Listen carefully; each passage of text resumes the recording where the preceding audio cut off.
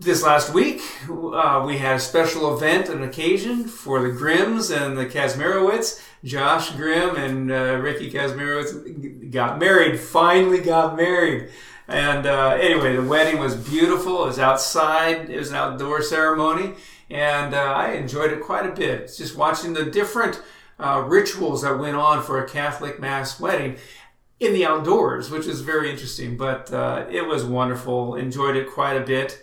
And as I was sitting there among everyone else watching what was going on in the ceremony, I couldn't help but think that these two, Josh and Ricky, are starting their lives out here together from that day on and going to live life together in many ways.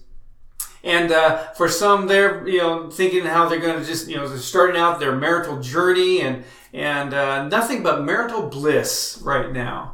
I couldn't help also to think that those in attendance who have been married for a while can testify, along with myself as well, that there will be trials, there will be struggles, there will be difficulties, but there is encouragement all along the way and all along that journey that we have.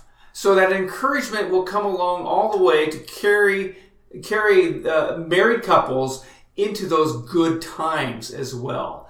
And so I was thinking about that, and life is kind of like that too, isn't it? Life is filled with trials and struggles and difficulties, and but there's always encouragement all along the journey. And trials, struggles, difficulties, they happen. In fact, they visited the Steele home this last week. A week ago, from this last Friday, Brianna's car had to get into the body shop, and then from there, it's going to have to head over to the mechanic on Monday, tomorrow. On Thursday, this last Thursday, we almost lost our green van because of a bad windshield wiper motor that went out on it. And also almost a dead battery, but that got taken care of. Friday, Becky's Bug, the precious yellow VW Beetle, flower wheels and flower taillights, it had coolant issues, and so it was overheating, and it's going to have to visit the mechanic on Monday. So all these automobile trials and struggles and difficulties. By this Monday, tomorrow, we could have had Bree's car there from the body shop to our mechanic, and the van there because the wiper motor going out, and Becky's Bug there and the mechanic all at the same time, and we would be down to one car for 4 people. Maddie's little green Honda, but we decided to at least keep the van. And we're going to do that, turn in the other cars, keep the van. Since there's no rain in the forecast for the next few days, I think we'll be all right. Probably by Thursday, we'll need to have that van taken care of, the windshield wipers, so we can drive it around. And and I'm trying to get out and see you guys this month, and especially this week. Pretty full schedule to come see you. And if we're down to one car, that's going to be very, very difficult. I kind of think that's something that someone doesn't really want happening, and the adversary can get in that way and start to discourage, and trials and struggles can come and difficulties can come. But the encouragement about all this for us and automobile struggles and stuff like that is the visitations that I've had with you guys so far, the reconnecting visits. And I'm so glad that we're going to be doing that this August, this month, being able to reconnect. I've had some good visits already with those I've seen in the last day or so. And I'm looking forward to the visits to come as well as those of you who scheduled those out. If you haven't scheduled yet, contact Stephanie. She'll get you scheduled up. I'd love to come by and visit, or visit with you over the phone or on a video chat. There are plenty of options for you to choose from. But we all need encouragement, and we need to encourage all. I think that's something we need to keep in mind as we go through these days. And life is filled with those trials and struggles and difficulties, but there's always encouragement along the journey. We just need to look for it. And David knew all about this. And as we dive into Psalm 31, we'll hear the song of encouragement through the messes of David's life. And I hope you pay particular attention to the last verses of Psalm 31. I'm going to be highlighting that towards the end of the message as well. So if you haven't yet, turn with me to Psalm 31, and we're going to be looking at that psalm. And as you turn there, I just want to let you know, I know this is a little echoey right now. So Sydney, I understand. I couldn't get away from it. There's a lot of metal, a lot of sheetrock. Enough blankets. You couldn't find enough blankets probably to dull the echo in this. So just bear with me during this time as I'm here from the lift. But as we turn to Psalm 31, we're going to be skip the reading of all 24 verses all at once for now, because I'm going to take them section by section as we look at this Psalm 31. Now, the words of this psalm are raw and they are real. David moves from praising God to focusing on his problems, and then ends up praising again as he goes from anguish to assurance. Now, we could call this psalm a lament, because he sure is lamenting a lot of what's going on in his life. But it could also be called a vengeance psalm, basically, because David asks God to unleash judgment on the wicked. Ultimately, though, as we see David in a fight for his faith, we find this to be a psalm of trust, which becomes a song of encouragement to us. Now, we know from the heading that David wrote Psalm 31, but we don't know the exact context in which he wrote these words. It was either during the days in which he was fleeing for his life from King Saul, or more likely it was during the rebellion of his own son Absalom, who was seeking to overthrow David. But actually, it's kind of good that we don't know exactly the context of this, when it was written, because it may make it easier to apply this psalm to our unique situations. And I believe that's going to be true here today as we go through this psalm. Now, at first glance of Psalm 31, you might think that we're hearing from a person who is on an emotional roller coaster ride. Have you been there before yourself? Maybe you've been there with someone else. As they go on this emotional roller coaster ride up and down, we see this in Psalm 31. But then looking at this psalm more thoroughly, we'll find that there are actually two main prayer cycles in this psalm that I think could be used in our prayer time as well. A couple of outlines to guide us in our praying. So the first prayer cycle that we can see here in this portion of Scripture is found in verses 1 through 8. First 8 verses. And here, David, the first part of this prayer cycle is that David, and all these are going to start with the letter A. They help you remember them. But David asks God for help. And that's what we should be doing. Ask God for help. Verses 1 and 2 is the first place to start, is to run to God. Run to God for refuge and ask Him for help. Look at verse 1 with me here. It says, "In you, O Lord, do I take refuge. Let me never be put to shame. In your righteousness, deliver me." Aren't you glad that God's grace covers our guilt and our shame? Check out how earnest and passionate David's prayer is here in verse 2. Incline, he says, incline your ear to me. Rescue me speedily. Hurry up. Be a rock. Be that immovable foundation. Be a rock of refuge for me, a strong fortress to save me. His prayer is also very personal, as the word me is used 4 times there in that portion of Scripture. Notice that he says, to me, incline your ear to me, for me, and be a rock of refuge for me. So here's a question for all of us.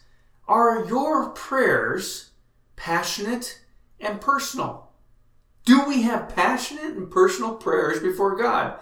I don't see why we don't, because God knows our heart anyway. God knows what we're thinking, what we're doing. He knows He knows our hearts in a way where we really can't hide our feelings and emotions. So go ahead, get out there and be personal with God. Get passionate with God in a way of letting Him know how you feel. God can take it, okay? So let Him know in your prayers, as David did as well. And then the second part of this, in this prayer cycle, acknowledge who God is. Verses 3 and 4. When you're unsteady and uncertain, affirm the truth of God's steadiness. We see this in verses 3 and 4 here. For you are my rock and my fortress, and for your name's sake you lead me and guide me. It kind of reminds us of Psalm 23 a little bit. You take me out of the net they have hidden for me, for you are my refuge. David called upon God to deliver him. He wanted God to help him in this situation. He wanted also God to stop those who were unjustly causing trouble.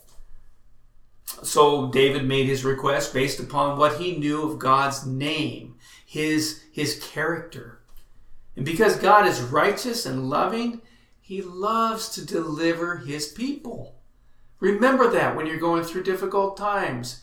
As you ask God, acknowledge who He is. Acknowledge who He is. And then in verses 5 and 6, we come to a third part of this prayer cycle. Affirm your trust in God. Affirm your trust in God. Start by pleading in prayer and then calling God's character. And then David next settles the surrender issue by affirming his trust in God in verses 5 and 6. Verses 5 and 6 says, into your hand I commit my spirit. You have redeemed me, O Lord, faithful God. Now, we say we have faith in God, but do we really trust Him? David's words in verse 5 convey his complete trust in God. That phrase, into your hand I commit my spirit, was the prayer that Jewish boys and girls prayed before they went to sleep at night. And it's a prayer of ultimate commitment, and it would be very similar, but much deeper than one of our childhood prayers.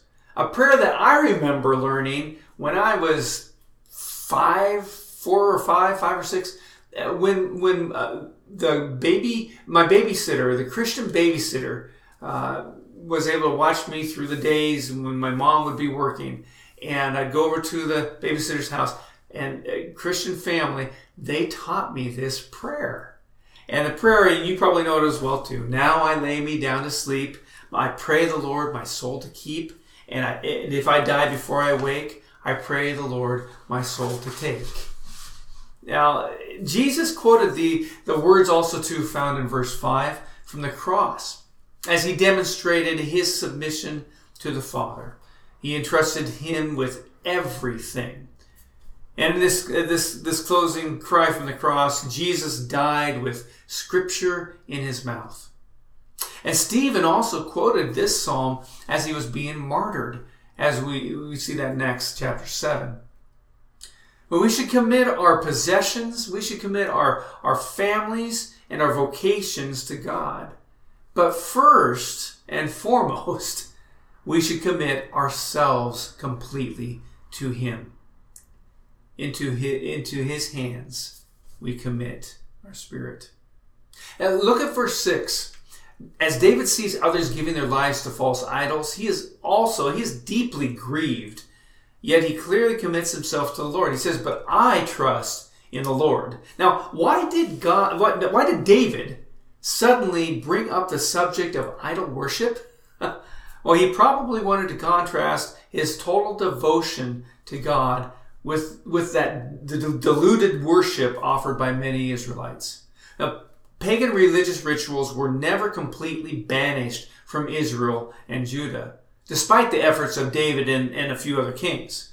But obviously, a person who clung to idols couldn't commit his spirit into God's hands. No matter what anyone else does or doesn't do, David will trust in the Lord. And that word trust, to trust means to rely on and to lean on, to have confidence in. When we put today's idols, wealth, material possessions, success. When we put today's idols first in our lives, we can't expect God's Spirit to guide us. God is our highest authority and requires our first allegiance.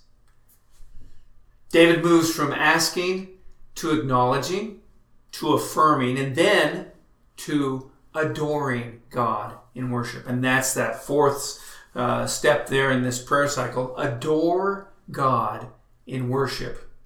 Verses 7 and 8. And notice verse 7. It says, I will rejoice and be glad in your steadfast love, or your loving kindness, because you have seen my affliction, my discomfort, my misery. You have known the distress of my soul. That means that God sees your suffering and knows all about the blows you've taken. He knows what you're going through. He understands all of that. And David can't help but be joyful and glad, even though his pain and suffering are very severe. Remember, joy has nothing to do with your circumstances or your happenings.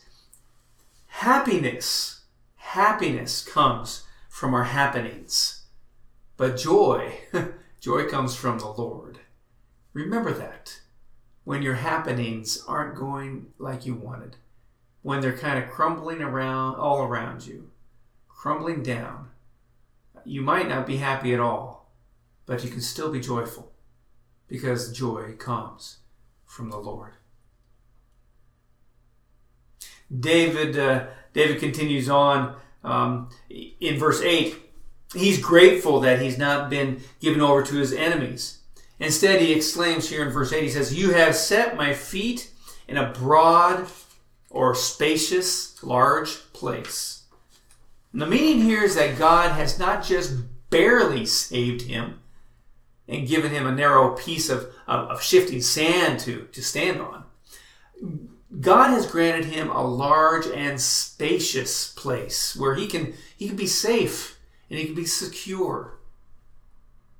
So here from the first 8 verses, we have this outline for our prayers from David's first cycle of prayer. Ask God for help, acknowledge who he is, affirm your trust, and adore God in worship. Now, if the psalm were to end here, we would probably think that David has resolved everything, never to have any problems again, but he cycles through stress and suffering again, just like we all do. And after committing our spirit and our stress and our stuff to the Lord, it's quite common to go through difficulties and despair and even depression. And as a result, David's prayer takes us on a greater sense of desperation. As we see him do this, he still asks for help from God, but this time he is more descriptive about the depth of his agony. This prayer cycle, this second prayer cycle, is with a little more intensity going on. And we'll see this in verses 9 through 24. So in verse 9, the first part of this prayer cycle is that we ask for help. Again, ask for help. And when David cries out in the opening verses, he uses 41 words in those first opening verses there. Here in verse 9, he can only get out 6 words. He can only get out 6 words. You know, sometimes when we pray, all we can say is this: be gracious to me, O Lord. Just like David here in this first part of verse 9. It's like the brief prayer the tax collector prayed in Luke chapter 18 when he said, God, be merciful to me, a sinner. Not much more he can pray about. Not much more he can get out. Sometimes we don't have the words to pray to God, and all we can do is plead to God from our hearts. And then, that's where the Holy Spirit comes in to help us in our speechless prayers. Like in Romans chapter 8, verse 26 tells us, in the same way the Spirit helps us in our weakness. We do not know what we ought to pray for, but the Spirit himself intercedes for us through wordless groans. The Holy Spirit knows what you're praying for. He knows what you're going through. And so if you don't have the words to say in the prayer, he knows, he can hear, he can interpret. He intercedes for us through those wordless groans. Then there's the second part of this prayer cycle. Articulate your agony. Articulate your agony. Verses 10 through 13. Listen to David's raw assessment of his situation in the second half of verse 9 and then into verse 10. It says, "For I am in distress. My eye is wasted with grief, my soul and my body also. For my life is spent or consumed with sorrow, and my years with sighing. My strength fails because of my iniquity, and my bones waste away." You know, this agony is kind of similar to what we find in Psalm chapter 6, verse 6. "I am weary with my moaning. Every night I flood my bed with tears. I drench my couch with my weeping." And in Job 3, verse 24, we read that his groanings are poured out like water. This has been a period of weeping for a lot of us, definitely. Not only in our country with the racial injustice and protests and riots, but you know what? It's a time as well in this world, especially last Tuesday. As I already prayed about the Beirut blast that went off, oh my goodness, what a tragic situation. Killed over 150 people, wounded thousands, and caused destruction across half the city. It kind of looks like it was an accident when all comes down to it, but what a tragedy. Imagine the weeping going on. You think about it, it's just awful. Awful. But we could get to a point like that where we're weary with moaning, and every night we flood our bed with tears and drench our couch with weeping. Our lives are spent in sorrow, years of sighing, our strength fails, our bones waste away. You know, maybe you feel like that a little bit with the COVID-19 restrictions. But you know what? Hang in there. Hang in there. God is with you. He will walk with you all along the way in these days. In your concern about the virus, He is with you. You know, in verses 11 through 13, David is further grieved because he has become marginalized. Public opinion has turned against him. He once enjoyed influence and was well respected, but now he's on the run. He is God's anointed, but society treats him like an enemy. Sounds a bit like the evangelical church in America these days, doesn't it? Not so well respected these days. But listen to his agony. "Because of all my adversaries, I have become a reproach, especially to my neighbors, and an object of dread to my acquaintances. Those who see me in the street flee from me. I have been forgotten, like one who is dead. I have become like a broken vessel, useless basically. For I hear the whispering of many, terror on every side, as they scheme together against me, as they plot to take my life."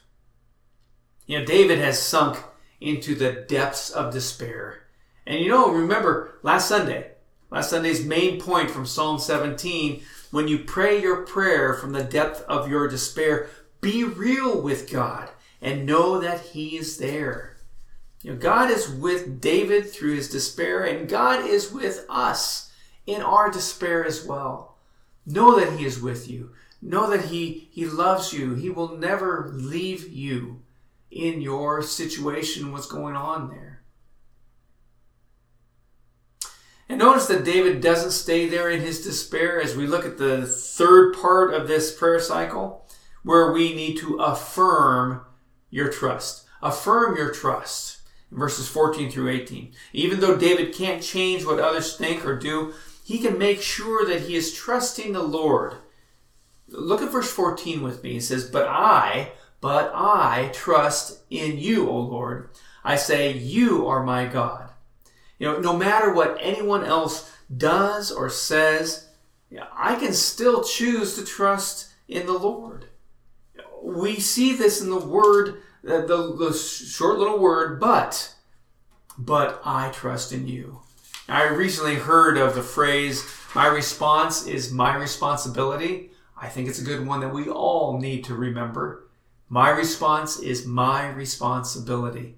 And I think that David is living that phrase out in his life as well. I like how David declares out loud, you are my God. When we say it for ourselves, in our own situation, realizing our response is our responsibility, our outlook on things is changed. When you're ambushed by your anxiety, you are my God. When you feel alone and empty, you are my God. When you see our society becoming more godless, you are my God. When you wonder if things are ever going to get better, you are my God. When you feel ashamed and guilty, you are my God.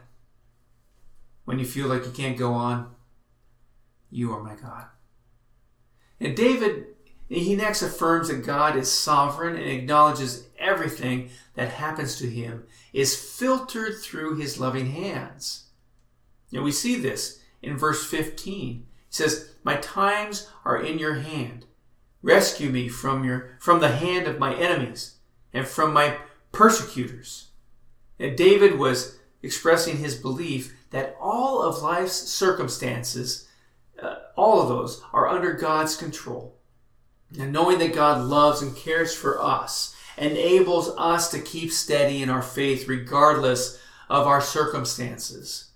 It keeps us from sinning foolishly by taking matters into our own hands or maybe even resenting God's timetable, his timing in our life.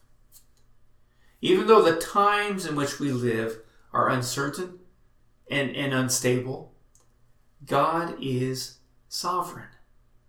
I think that's something we all need to just make sure we understand. We connect with. God is sovereign. In The Tale of Two Cities, Charles Dickens' book, he wrote these words, and very familiar to all of us probably as you've read that book. He wrote these words. He says, it was the best of times, it was the worst of times. It was the age of wisdom, it was the age of foolishness. It was the epoch of belief. It was the epoch of incredulity. It was the season of light. It was a season of darkness. It was the spring of hope. It was the winter of despair. We had everything before us. We had nothing before us. Our times are in his hand. So here's a question for all of us. What are we going to do with the time we've been given? In every adversity, there lies the seed of an equivalent and greater opportunity. In times of darkness, light usually shines the brightest. Let's be like those described in 1 Chronicles chapter 12, verse 32, who understood the times and knew what Israel should do. We should know the times. We should know what we need to be doing. Let's not only understand, let's be a people of action. We're followers of Jesus. Let's be people of action in that.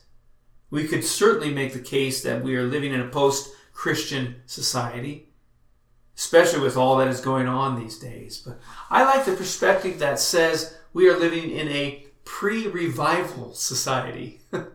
It's yet to come, and people are primed for it. Our times are in his hands.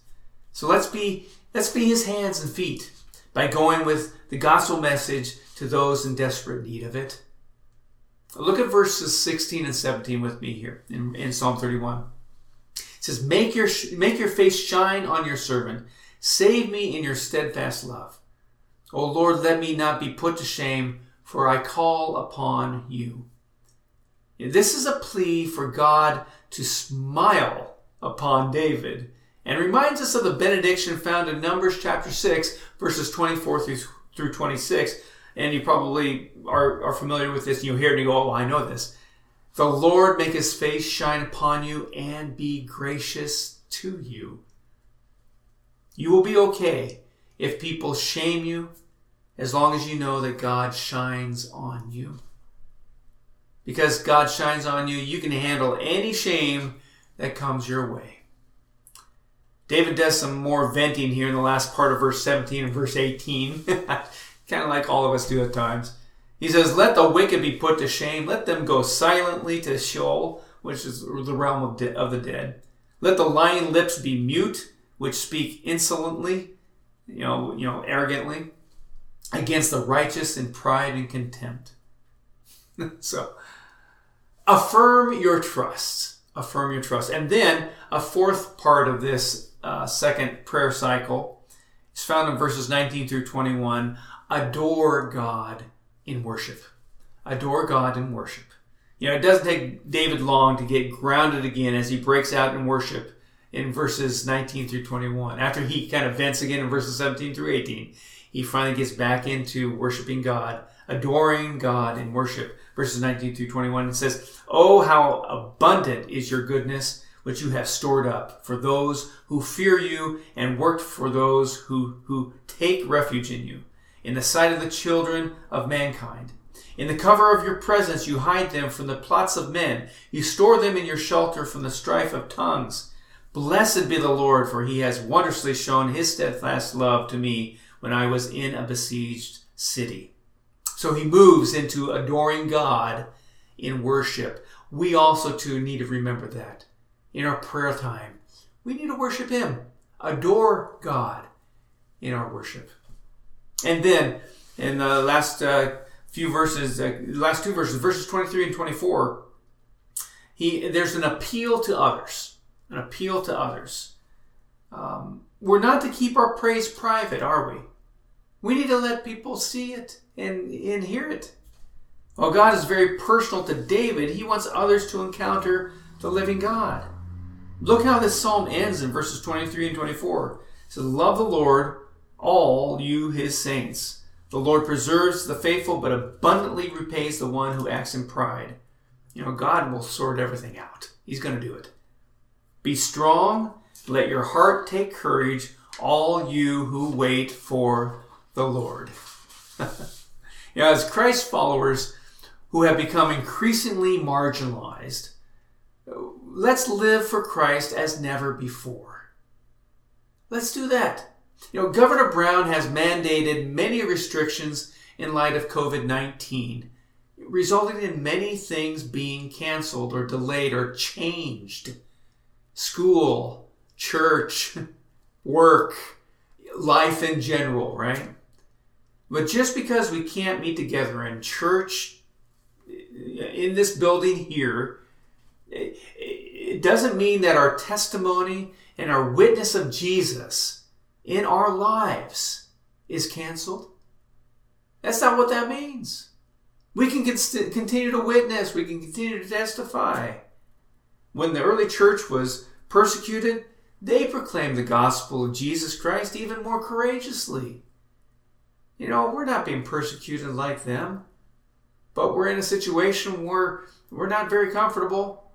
We're a little agitated. We're a little concerned. We can't come to church. Acts 8:4 says, now those who were scattered went about preaching the word. You know what? We're scattered to our own neighborhoods. We're scattered to our own places. We really can't come together like this in this building. But we still are able to go out. And we still are able to be with those people, to witness to others. Give testimony what God is doing in your life.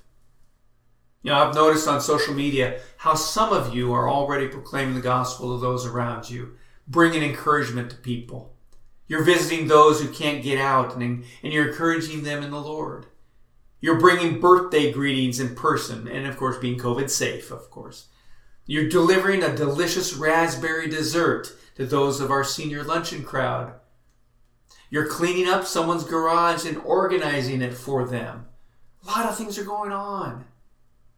And this is encouraging to me. And it should be encouraging to you to hear it. These things made me smile because it means that you're living for Jesus. You're living for Him in your homes. You're living for Him in your neighborhoods and among our church families. And I want to say, keep it up. Continue to do that. Because, you know what? Others are noticing Jesus in you as you do that. Keep it up. Let's continue to be strong in Him and continue to encourage one another in the Lord. So in these last two verses, David gives us some practical encouragement that I believe can carry over in our lives today. You look at those last two verses, 23 and 24. It says, love the Lord, be strong in the Lord, take courage, be encouraged, and wait for the Lord. Maybe there's someone here watching today or listening today that needed to hear those words. If you need to hear them again, read verses 23 and 24 over and over again.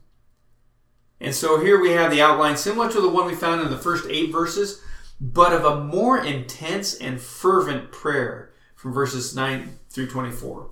So if you're looking for a prayer outline, a more fervent and intense prayer outline, here's one for you from this portion of Scripture. Ask for help, articulate your agony, affirm your trust, adore God in worship, and appeal to others. I find it interesting that even though David seemed to resolve his issues, he suddenly becomes alarmed in verse 22. And he cries out, I'm cut off from your sight. And it was prayer that brought him back to what was true. But you heard the voice of my pleas for mercy when I cried to you for help. When you are going through moments where you're alarmed and you feel like you're cut off from God, you know what? Get back to God in prayer. Go to Him in prayer. He will hear you. He'll hear your pleas for mercy. And you'll be reminded that God is with you. Prayer is the way to connect to the one who can calm our fears and bring encouragement into our lives. Life is filled with trials and struggles and difficulties, like I said before. But there's always encouragement along the journey. We just need to look for it. Mercy Me sings a song called Even If. Maybe you've heard of it before on the radio. It's an older song. Listen to what Bart Miller has to say about that song. He's the lead singer of Mercy Me. He says, even if is a reminder to people in difficult situations that don't seem to go away. God is worthy long before any of those circumstances even showed up. This song is a declaration to God that even if He went silent and never said another word, He's still worthy to be praised and that He's our greatest hope in the midst of the trial. God is our greatest hope. He is our greatest encouragement, and He is still worthy to be praised regardless of whatever goes on. I want you to listen to Brianna and Maddie as they sing this song. The words will be behind them. You can follow along with them, maybe even sing along with them as well. But let this song minister to you as Maddie and Brianna sing it. Go ahead, girls.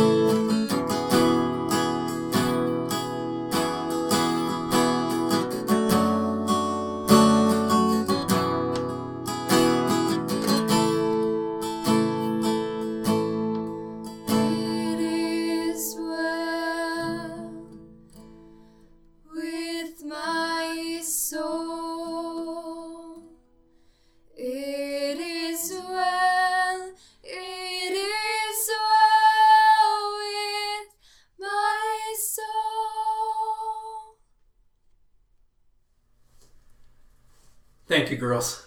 Thanks for sharing that song with us. Let's pray. Heavenly Father, I ask that you would just continue to be with each one of us as we go through these days. Help us, Lord, to realize that we can cry out to you. We can be passionate in our prayer. And Lord, as we go through the struggles and trials and problems that go through in our lives, Lord, we can know that we can be encouraged all along the way. There's encouragement there. We just need to look for it because you are with us. You will encourage us and help us through those situations. So, Lord, I pray that you would reach out to those who are going through difficult times and help them, Lord, to feel encouraged, be encouraged in you, and, Lord, that they would increase their trust in you as well. Thank you, Lord, for this Psalm 31. And I pray, Lord, that it would also be a song of encouragement to everyone here today who is listening and watching. Thank you, Jesus, for who you are and for what you're about to do. In your name we pray. Amen. Well, let me share a benediction with you in closing. And this time is found in 2 Thessalonians chapter 2, verses 16 and 17. Very appropriate, I believe, for our message that we've had here today. May our Lord Jesus Christ himself and God our Father, who loved us and by his grace gave us eternal encouragement and good hope, encourage your hearts and strengthen you in every good deed and word.